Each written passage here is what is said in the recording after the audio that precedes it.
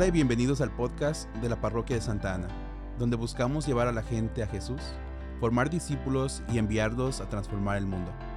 Esperamos que disfruten este episodio. Buenas noches de nuevo, pueblo de Dios.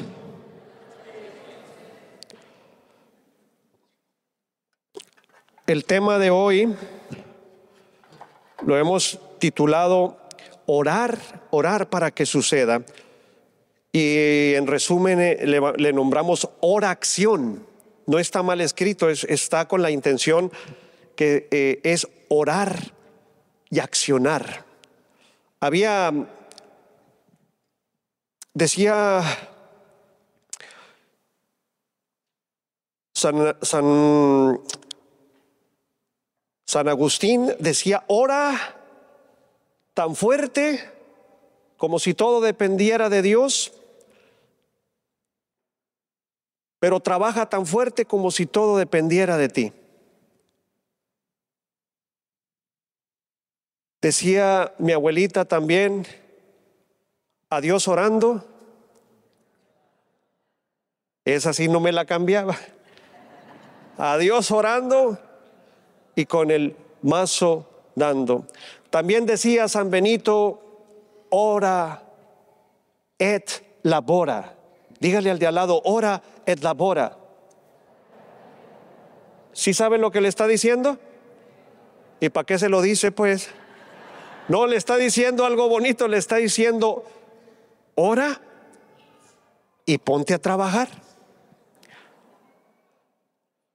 Y entonces, mis queridos amigos, mis queridos hermanos, hoy vamos a hablar de la oración. Y vamos a ir primeramente al catecismo de la Iglesia Católica para ver qué nos dice acerca de la oración. Si yo le preguntara a usted, yo creo que todos, muchos ya tenemos conceptos, no, nada más que a nosotros los hispanos, y me incluyo yo, en muchas ocasiones decimos las palabras, pero no sabemos cómo explicarlas, ¿cierto o no? Decimos una palabra, pero no sabemos cómo explicarla. Estaba hablando yo con unos muchachos que se dedican a la alabanza y yo les decía, ¿y qué es la alabanza para ustedes? Pues la alabanza, mi querido hermano, es cuando alabamos. Pues sí. Pues y luego le decían mucho, pues ándale, tú también estás en el coro, dile, pues nosotros, ¿verdad? Es cuando... Y como hispanos, o cuando no sabemos qué decir, empieza es como le digo, oiga, algo así como que, si yo les preguntara a ustedes, ¿qué es la oración? ¿Qué es orar para usted? Y es solo hablar.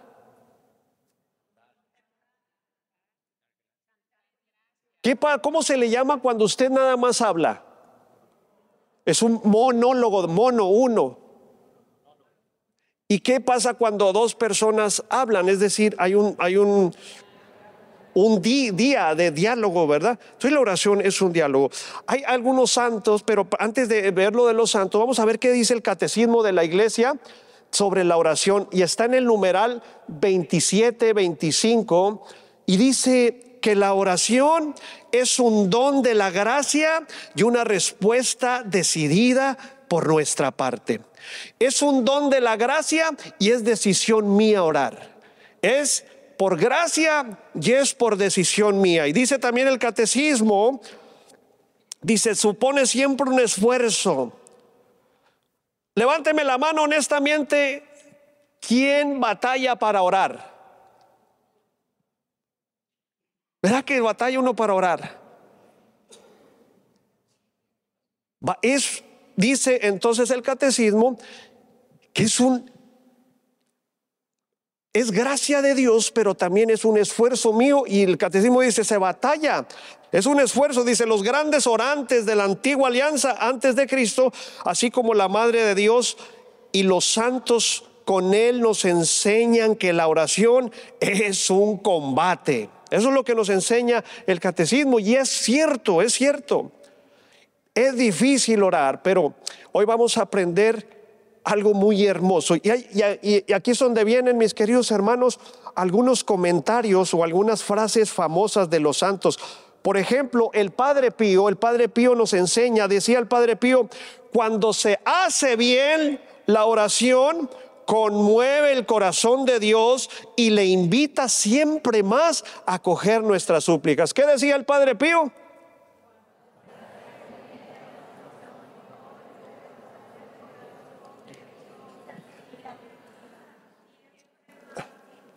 Pero ¿qué quiere decir el Padre Pío? Que entonces, siendo el Padre Pío de Pietrelcina, él algunas veces no hacía la oración.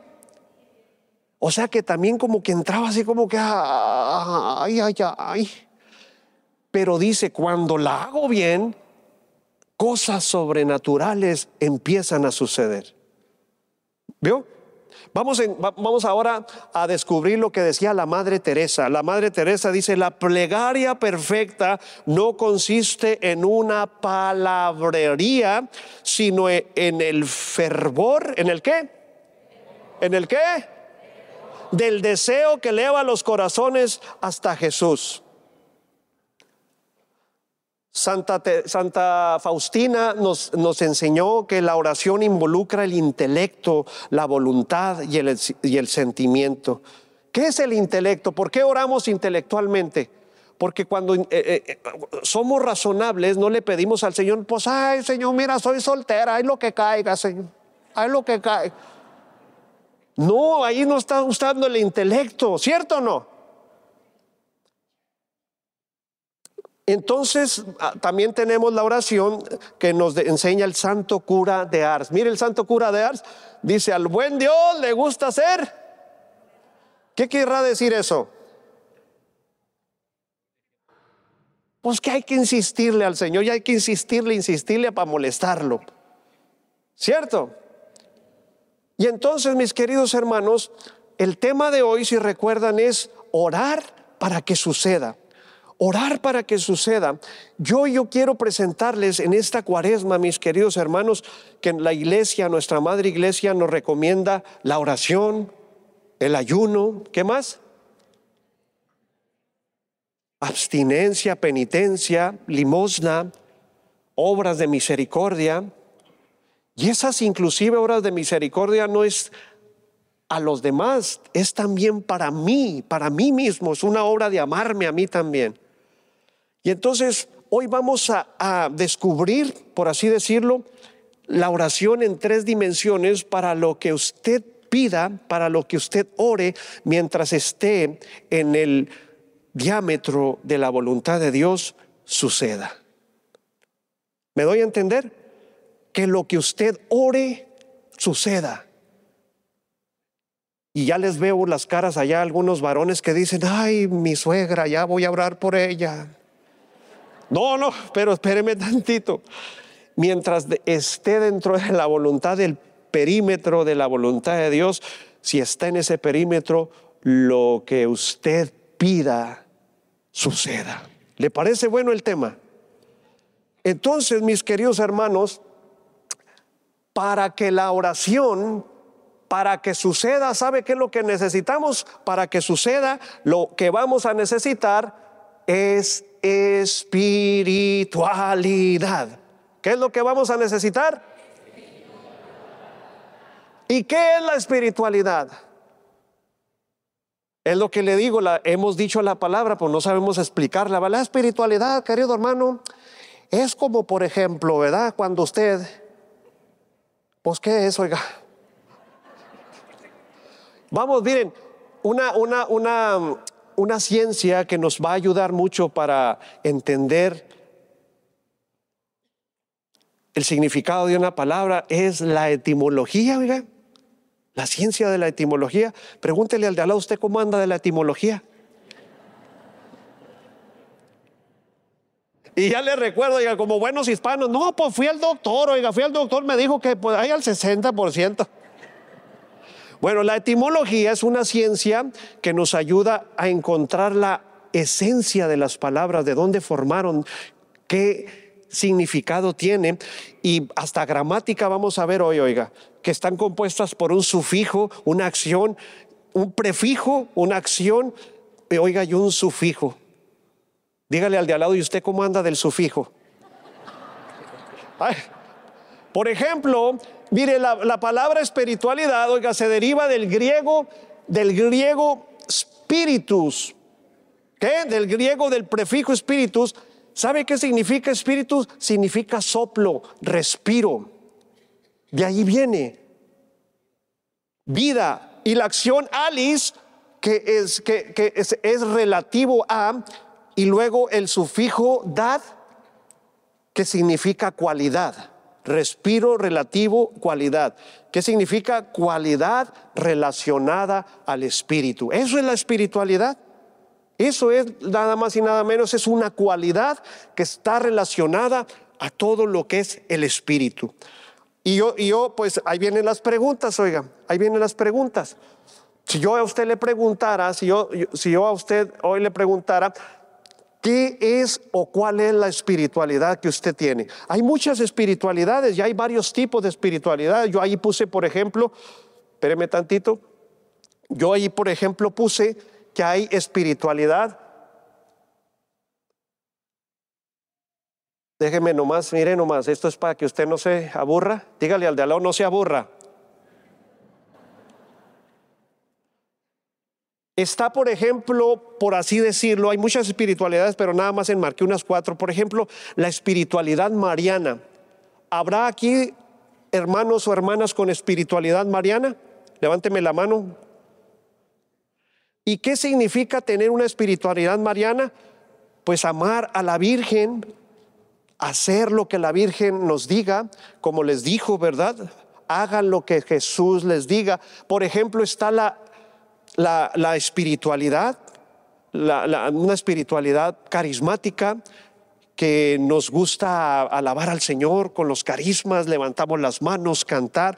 Está, por ejemplo, la espiritualidad dogmática. Hay gente que no le gusta cantar, hay gente que no le gusta aplaudir, hay gente que le gusta mucho leer, y en la lectura y en estar compartiendo un libro sobre otro encuentran al Señor. Está, por ejemplo, también por así decirlo, otra espiritualidad, que es la espiritualidad franciscana, ¿cierto? Ya hay muchas, entonces otras y si yo le preguntara a usted, a ver, si yo le pregunto a usted, oiga, si yo le pregunto a usted qué tipo de espiritualidad tiene, y muchos me van a contestar lo que contestó mi amigo, va a decir, no, pues mi espiritualidad es el QC.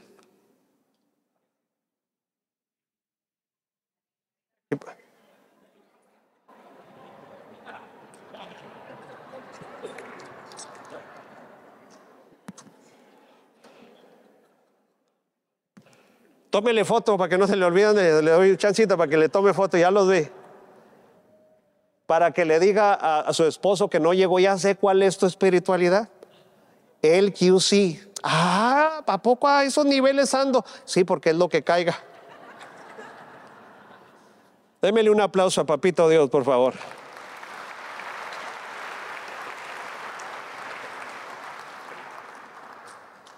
Hoy yo les quiero compartir una espiritualidad muy mía, muy personal, de un profeta que usted, le aseguro, va a salir enamorado de él. El profeta Elías. Hoy vamos a hablar de Elías. Y esa espiritualidad es preciosa. Este domingo, ¿qué pasó? En el evangelio tuvimos, ¿quién se apareció en la transfiguración? Elías, caramba.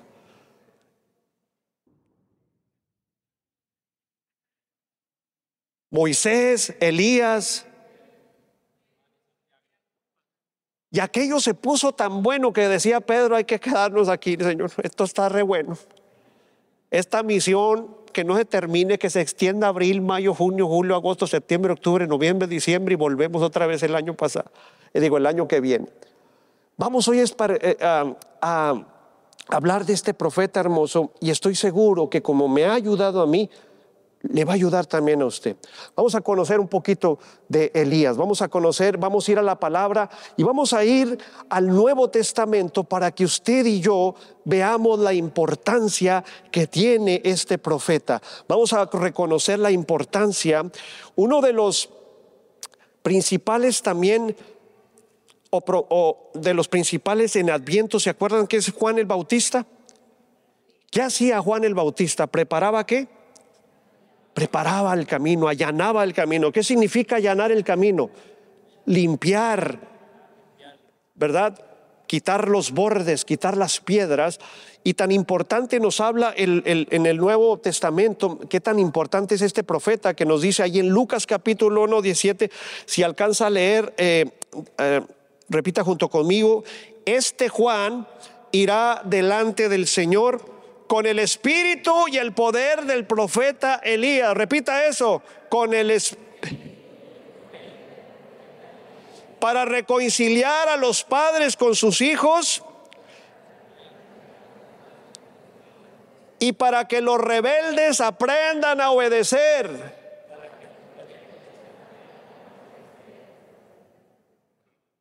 Dígale a su esposa: qué bueno que estamos aquí. ¿Para que quién? Dígale a su esposo: qué bueno que viniste. Para que los rebeldes aprendan a obedecer. De este modo preparará al pueblo para recibir al Señor. Palabra del Señor. ¿Será importante entonces conocer la espiritualidad de Elías? ¿Por qué? Eso me encanta de mi gente hispana, contestamos aunque no sepamos. Hey. Le entramos a todo, oígale, sin saber. Una vez estuve predicando sobre la mujer hemorroísa, como paréntesis. ¿Se acuerdan de la mujer hemorroísa, de esa mujer que padecía de flujo de sangre? Y hablé de la fe que tenía. Terminando la prédica, una señora muy simpática me espera allá afuera y me dice: hermano, esta charla, esta prédica, dijo, estuvo buenísima, qué bárbaro. Y hasta me caigo. Ay, sosténgame. Le digo: cálmese. No, dice. A ver, le dije: ¿de qué hablé? Dice: mire, me acuerdo que era una mujer. ¿Ok? Pues parece que tenía hemorroides, no, oígala.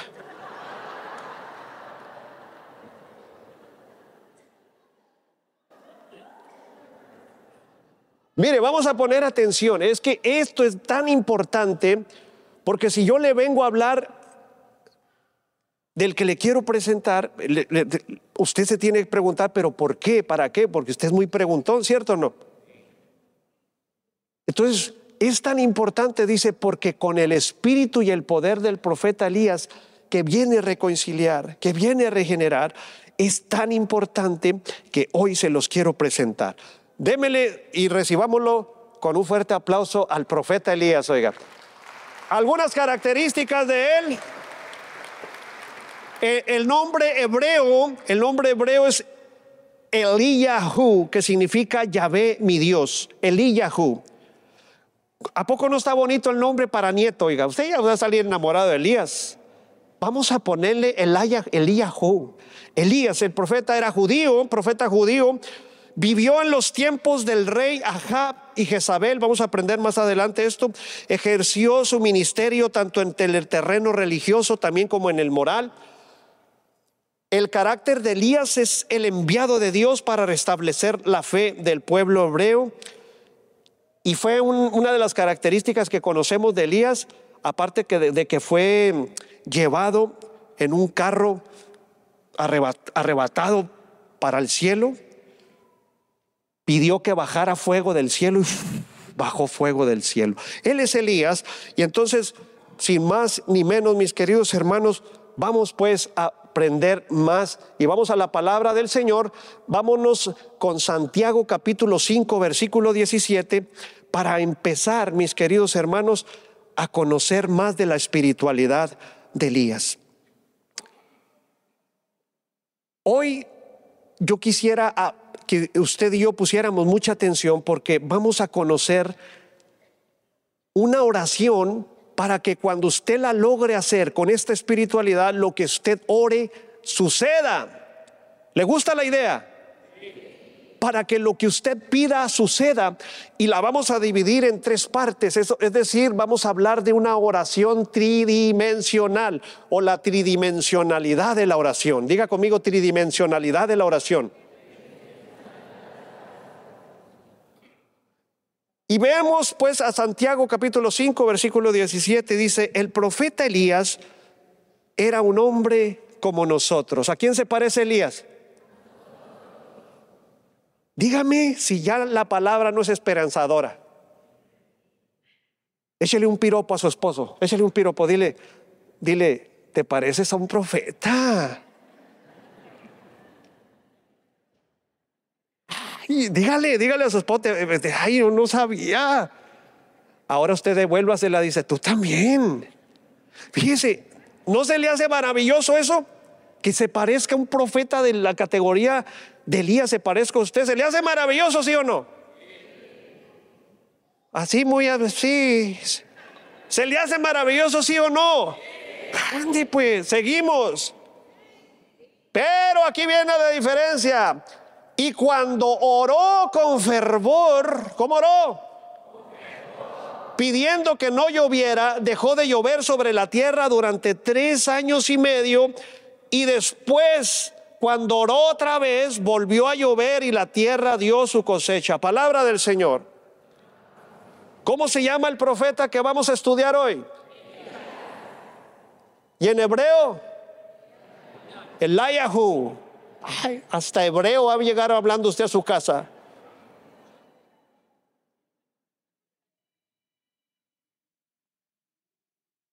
Dice entonces la palabra, esperanzadora la palabra, que ese gran profeta se parece a usted, se parece a mí, y también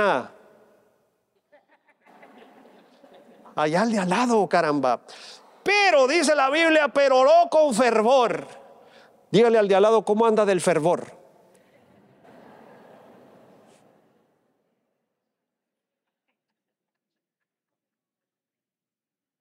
Como buen hispano contestó, ¿sí o no? Ahí andamos, hermano. Yo ¿qué le cuento? Yo un 65% diría. Caramba. Acuérdese, vamos a la etimología, vamos a ver qué significa fervor. Si la clave de la primera característica de la oración es fervor, usted y yo tenemos que saber qué es fervor. Fervor, mis queridos hermanos, entonces, primero hay que orar con fervor. Y la palabra fervor viene del latín fervoris. ¿Del latín cómo? ¿Sabe qué significa fervoris? Fervoris significa hirviendo. Dígale al de al lado: ¿cómo anda del fervoris?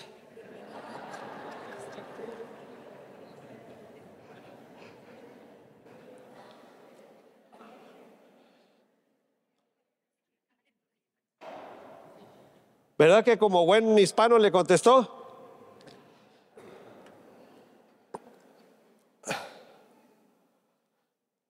Fervoris, mis queridos hermanos, cuando usted va a calentar agua, le comento, ¿qué es lo que necesita para que el agua hierva? ¿Qué es lo que necesita? Para que el agua hierva necesita, y luego hierve. Necesita un proceso. ¿Qué es lo que necesita? Para que hierva necesita un. Si este tema yo lo estuviera dando para parejas, pues yo les diría que para que hubiera fervoris,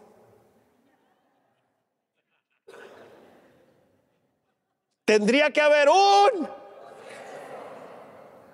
Ahí le explica a su esposo cuando llegue a casa. Es todo un proceso. Si para los que vinieron, mis queridos hermanos, para que el agua hierva, tiene que haber fuego, pero tiene que haber la paciencia. Tiene que haber la paciencia para que ésta haga el fervor, ¿y cierto o no? Para los que vinieron el sábado, ¿se acuerdan lo que decía Primera de Tesalonicenses 5:23? ¿Se acuerdan? Primera de Tesalonicenses 5:23, que les dijo a los tesalonicenses San Pablo que Dios los santifique en su espíritu, en su alma y en su cuerpo. ¿Se acuerdan qué les dijo en su?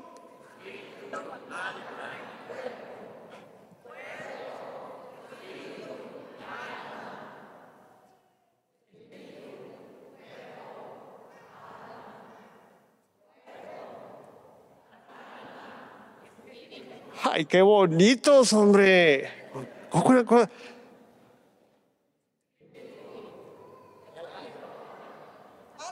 Ay, qué bonito. Pues, mis queridos hermanos,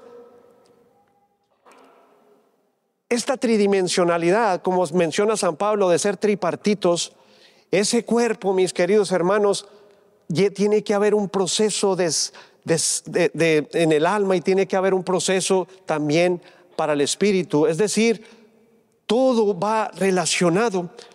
Y pudiéramos entonces enumerar, ¿se acuerdan? Acuérdense de esto. Pudiéramos también entonces decir que hay espiritualidad, emocionalidad, ¿y cómo le llamaríamos a esto? Carnalidad. Ya aprendimos espíritu, alma y cuerpo. Ahora emocionalidad, carnalidad. Pudiéramos entonces vivir este proceso. ¿Cómo se tendría que vivir este proceso?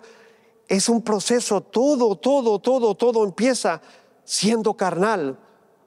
Somos hombres y mujeres que empezamos a ser mundanos, carnales. ¿Se acuerdan del primer tema del sábado? Nos relacionamos con los fereceos, jereceos, todos esos feos que hablamos, todos los feos, y nos contaminan, y entonces nos hacemos hombres y mujeres con mucha carnalidad. Y de la carnalidad empezamos al otro proceso de la emocionalidad, y entonces empezamos a tomar decisiones emocionados, ¿cierto o no? Ay, que mi bigotoncito, de aquí soy, dice, de aquí soy, y de aquí soy, y luego después tenga para que lleve. Ay, bien me lo decía mi madre. Ay, no te cases con ese bigote de brocha. Ay, me dijo que me iba a poner sirviente, yo le creí, me emocioné. ¿Y qué pasó? Pues sí me lo puso, pero de apodo, dice. Y entonces está el otro proceso, mis queridos hermanos, el que tenemos nosotros que alcanzar, que es la espiritualidad. Yo no sé dónde estemos cada uno de nosotros, es un proceso. Acuérdese conmigo, repita esto conmigo: para que haya fervoris,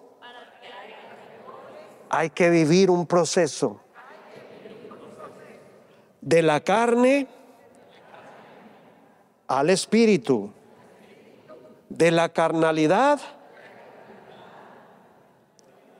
a la espiritualidad. ¿Vamos bien? ¿Les está llamando la atención la espiritualidad de Elías? A ver, démele pues un aplauso, por favor. Vamos pues ahora a conocer, vamos primeramente a conocer a este gran profeta, y la palabra dice así, Primera de Reyes capítulo 18, versículo 41-46. Acuérdense, la primera parte de la oración que nos enseña Elías es orar ¿cómo? ¿Cómo qué? Con fervoris. ¿Y qué significa fervoris? Hirviendo. Y para que hierva se necesita fuego. Vamos a aprender la segunda parte de lo que este profeta hacía. Después Elías dijo al rey Ahab, Ahab es un rey: vete a comer y beber, porque ya se oye el ruido del aguacero. ¿A dónde se fue el rey? Hágalo así físicamente para que no se le olvide, diga conmigo, hágale comer, comer y beber. Porque ya se oye el ruido del aguacero.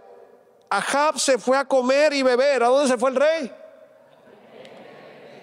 Pero Elías subió a lo alto del monte Carmelo y arrodillándose en el suelo se inclinó hasta poner la cara entre las rodillas. ¿A dónde se fue el rey? ¿Y a dónde se fue Elías? Sube al monte. Subir al monte significa orar. Y hace un gesto, se pone de. ¿Qué significa ponerse de rodillas? ¿O sí?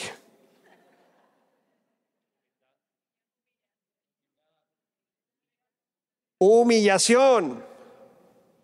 Me hago pequeño porque al que me hinco es más grande que yo. Es humillarme, es decir, yo soy pequeño. Pero hizo otro gesto. Dice que la cabeza la puso ¿dónde? Hasta allá aguanto yo. Le doy un poco más para abajo y yo no sé qué suceda. Ya vemos dos tipos de espiritualidades, ¿verdad? La del rey y Elías. Viene un tercer personaje que les va a caer muy bien. El criado de Elías. Póngale mucha atención. Pero Elías dijo a su criado: ve y mira hacia el mar. Él fue y miró y luego dijo: no hay nada. Pero Elías le ordenó: vuelve 7 veces. Y en inglés, bilingüe en la comunidad, La 7ª vez el criado dijo: allá subiendo del mar se ve una nubecita del tamaño de una mano. Entonces Elías le dijo: ve y dile a Ahab que enganche su carro y se vaya antes que se lo impida la lluvia. Ahab subió a su carro y se fue a Jezreel. Mientras tanto el cielo se oscureció con nubes y viento y cayó un fuerte aguacero. En cuanto a Elías, el Señor le dio fuerzas y luego de arreglarse la ropa corrió hasta Jezreel y llegó antes que Ahab. Palabra del Señor. Hay 3 personajes. ¿Los notamos los 3 personajes? ¿Quién es el primer personaje? Elías. También hay otro personaje que es el criado. Y hay otro personaje que es. ¿A dónde se fue el rey? ¿A dónde se fue Elías? ¿Y a dónde se quiere usted ir saliendo?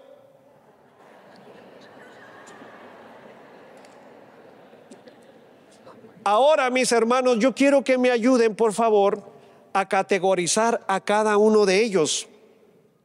Carnalidad, emocionalidad y espiritualidad. ¿Cierto? Vamos a ver. Vamos a ver si este orden que yo tengo aquí es el ordenado. ¿Así estamos bien? ¿Por qué no?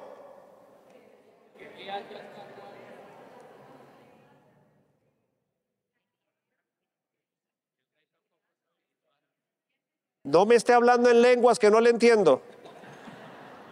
En este lado, ¿qué pasó? Hay un cambio, hagamos cambio, hacemos cambio. ¿Hacemos cambio? Hacemos cambio. ¿Qué pasó? Elías se va para acá.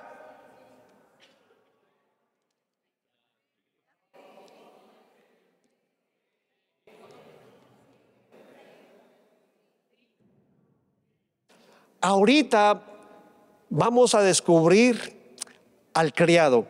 Vean qué hermoso. La palabra criado viene del latín minister, que significa eso, criado, ministro, que el que administra, el que va para un lado y para otro, el que tiene una gracia para administrarla. Y nos va a caer bien, yo sé que les va a caer bien, porque hay una dinámica que le dice Elías. ¿Cuál fue lo que le dijo Elías al criado? Aprendas eso y apréndaselo en English. Go 7 times. Y entonces, mis queridos hermanos, hay dos posturas, hay dos lugares a donde llegar, hay dos maneras de cómo correr, pero en esta dinámica está primero el espíritu y luego está la carne.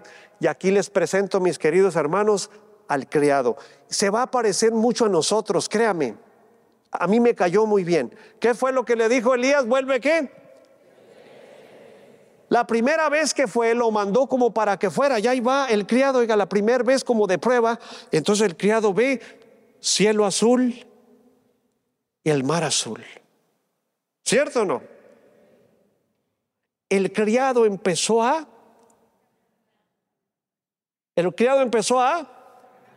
por un lado estaba el rey y por el otro lado estaba Elías. Yo soy músico y la música nos ayuda mucho a aprendernos lo que queremos meternos aquí a la cabecita y luego meterlo al corazón y luego hacerlo vida. Vamos a aprendernos un canto de esos cantos de niños, que se quedan grabados. ¿Se lo quiere aprender? Y el canto dice así, oiga, dice así: Elías se fue a orar, el rey se fue a tragar y el criado a caminar. Digo tragar para que me rime con orar, ¿ok? Ahí va. Pirim, pim, pim. Elías se fue a orar, el rey se fue a tragar y el criado a caminar. Tirim, pim. Venga conmigo.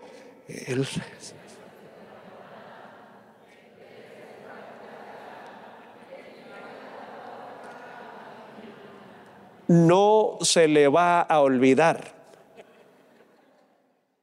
Va a estar su esposo: Carolina, ya duérmete. Elías se fue a orar. Van a ver, son de canciones que no se le va a olvidar.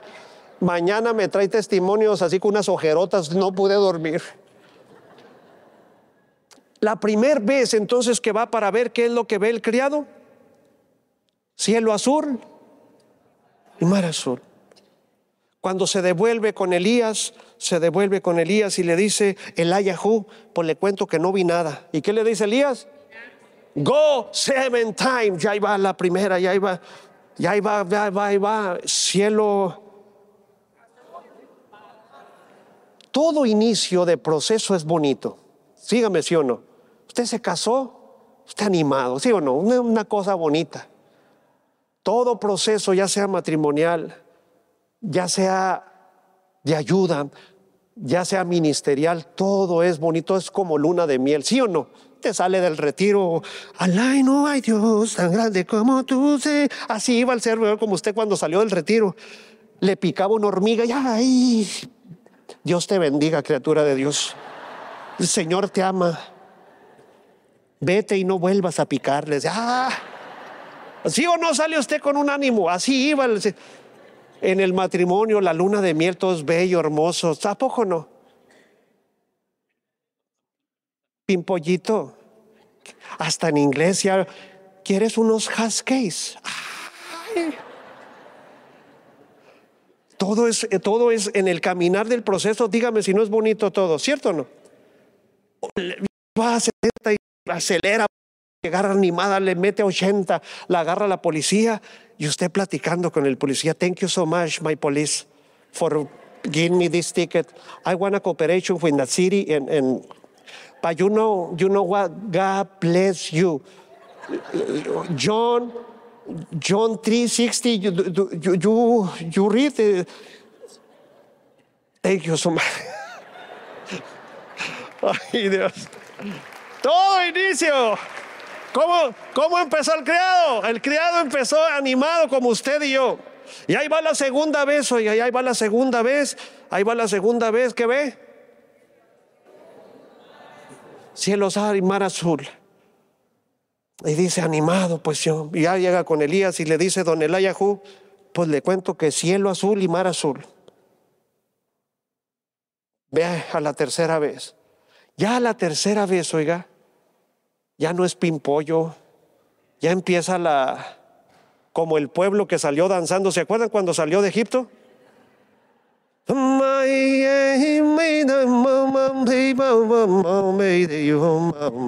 A la tierra prometida voy, el Señor nos la regaló. Hey, hey, hey, hey, un baile, danzas y al rato las danzas empezaron. Ay, ay, ay, ay, pues tontas. Ya la tercera vez el criado iba así como que vamos a la iglesia otra vez a servir a Santa Ana.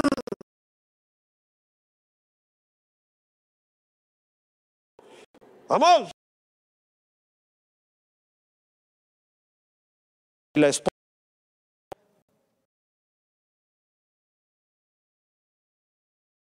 empieza servidor.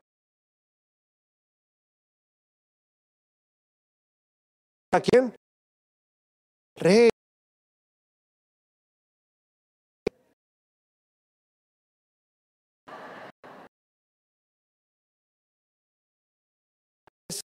Salsa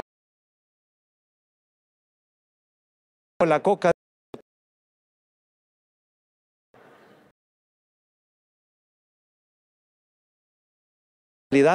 A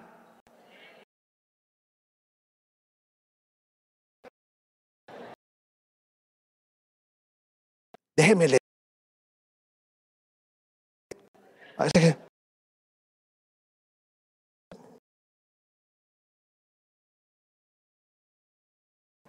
Ya, pero ¿qué?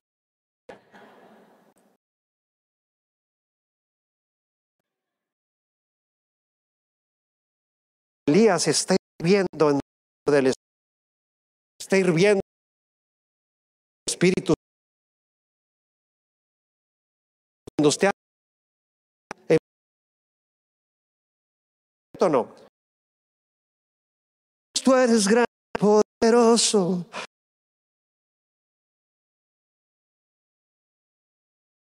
Tú eres gran, poderoso Dios. Tú eres Señor y aún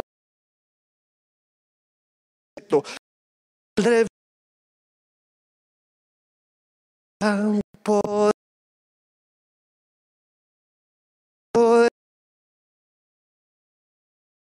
y un gran ejército y a Víctor como no se tiene ya la autoridad que tenía empieza a cantar.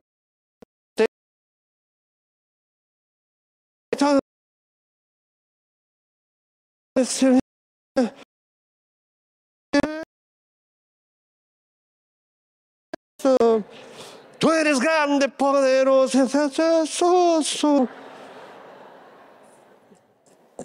¿En qué número va? Para la cuarta. Ay, ay, dice, ay, otra vez a servir al coro. Ay, otra vez a la casa con mi matrimonio.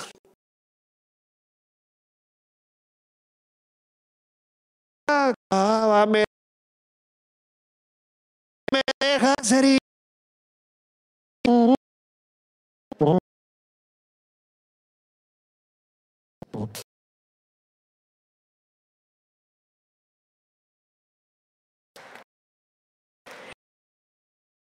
Es pura vez así cantando el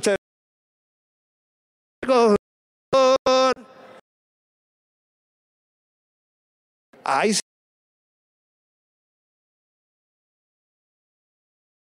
Ay,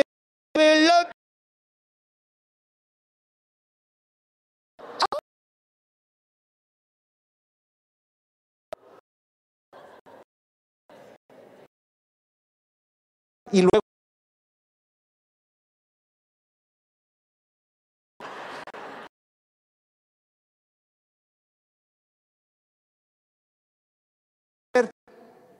y cuando se asoma un caldo de res.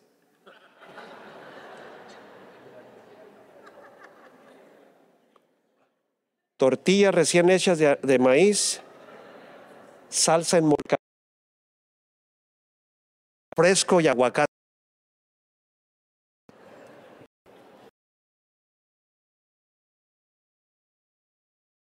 Haga una cantadera. ¿Se fijan que el espíritu, carne con el cuerpo? Ay, como que ya usted sigue aquí, llega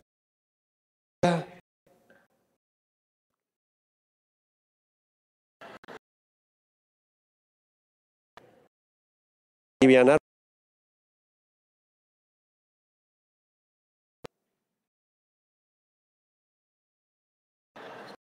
Ya el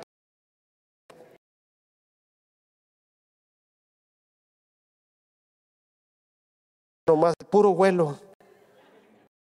Acá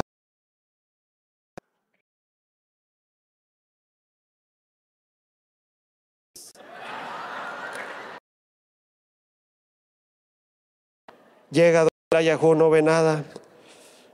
En la séptima vez, oiga, ya en la séptima vez anda como usted en su matrimonio y como usted en su ministerio.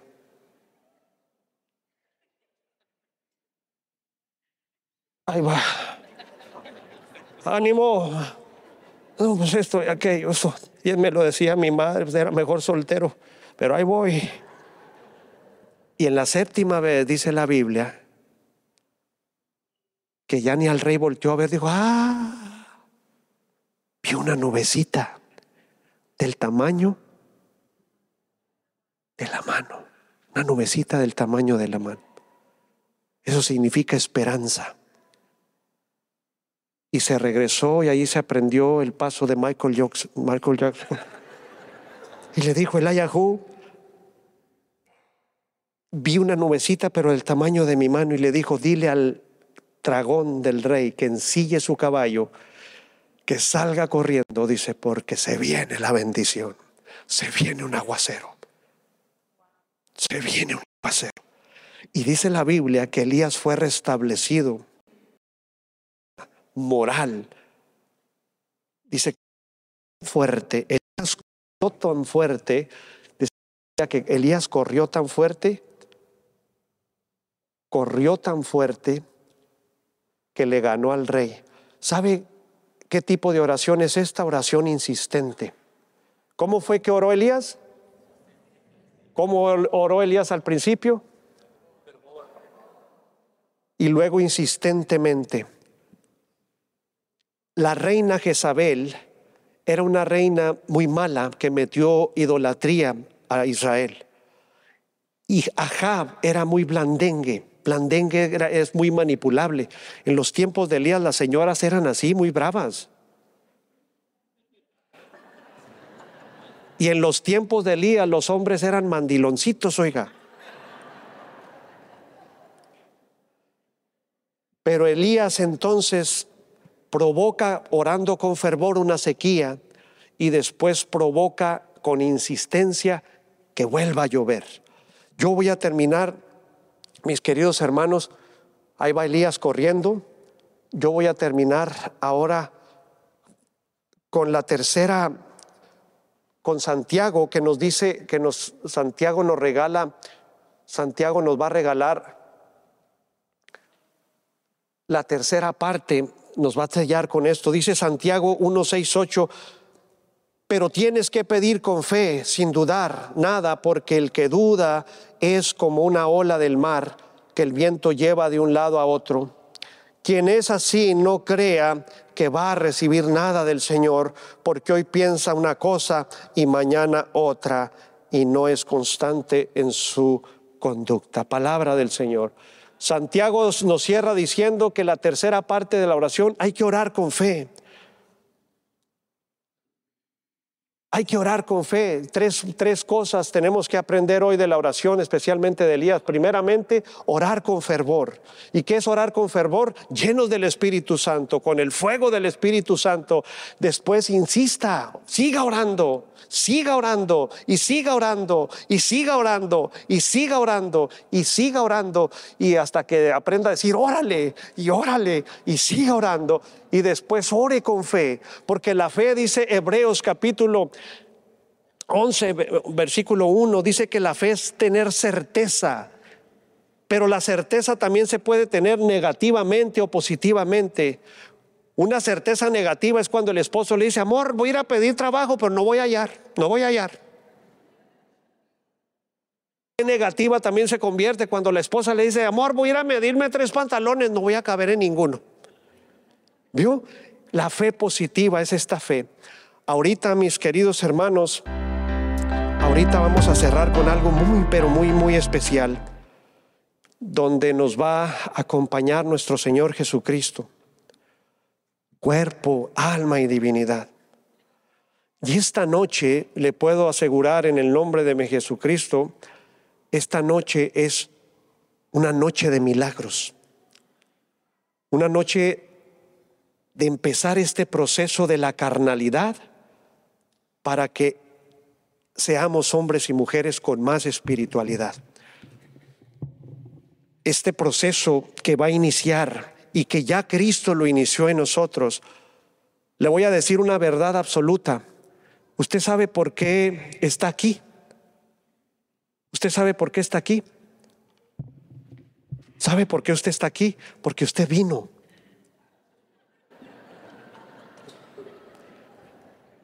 Totalmente absoluto, porque usted vino.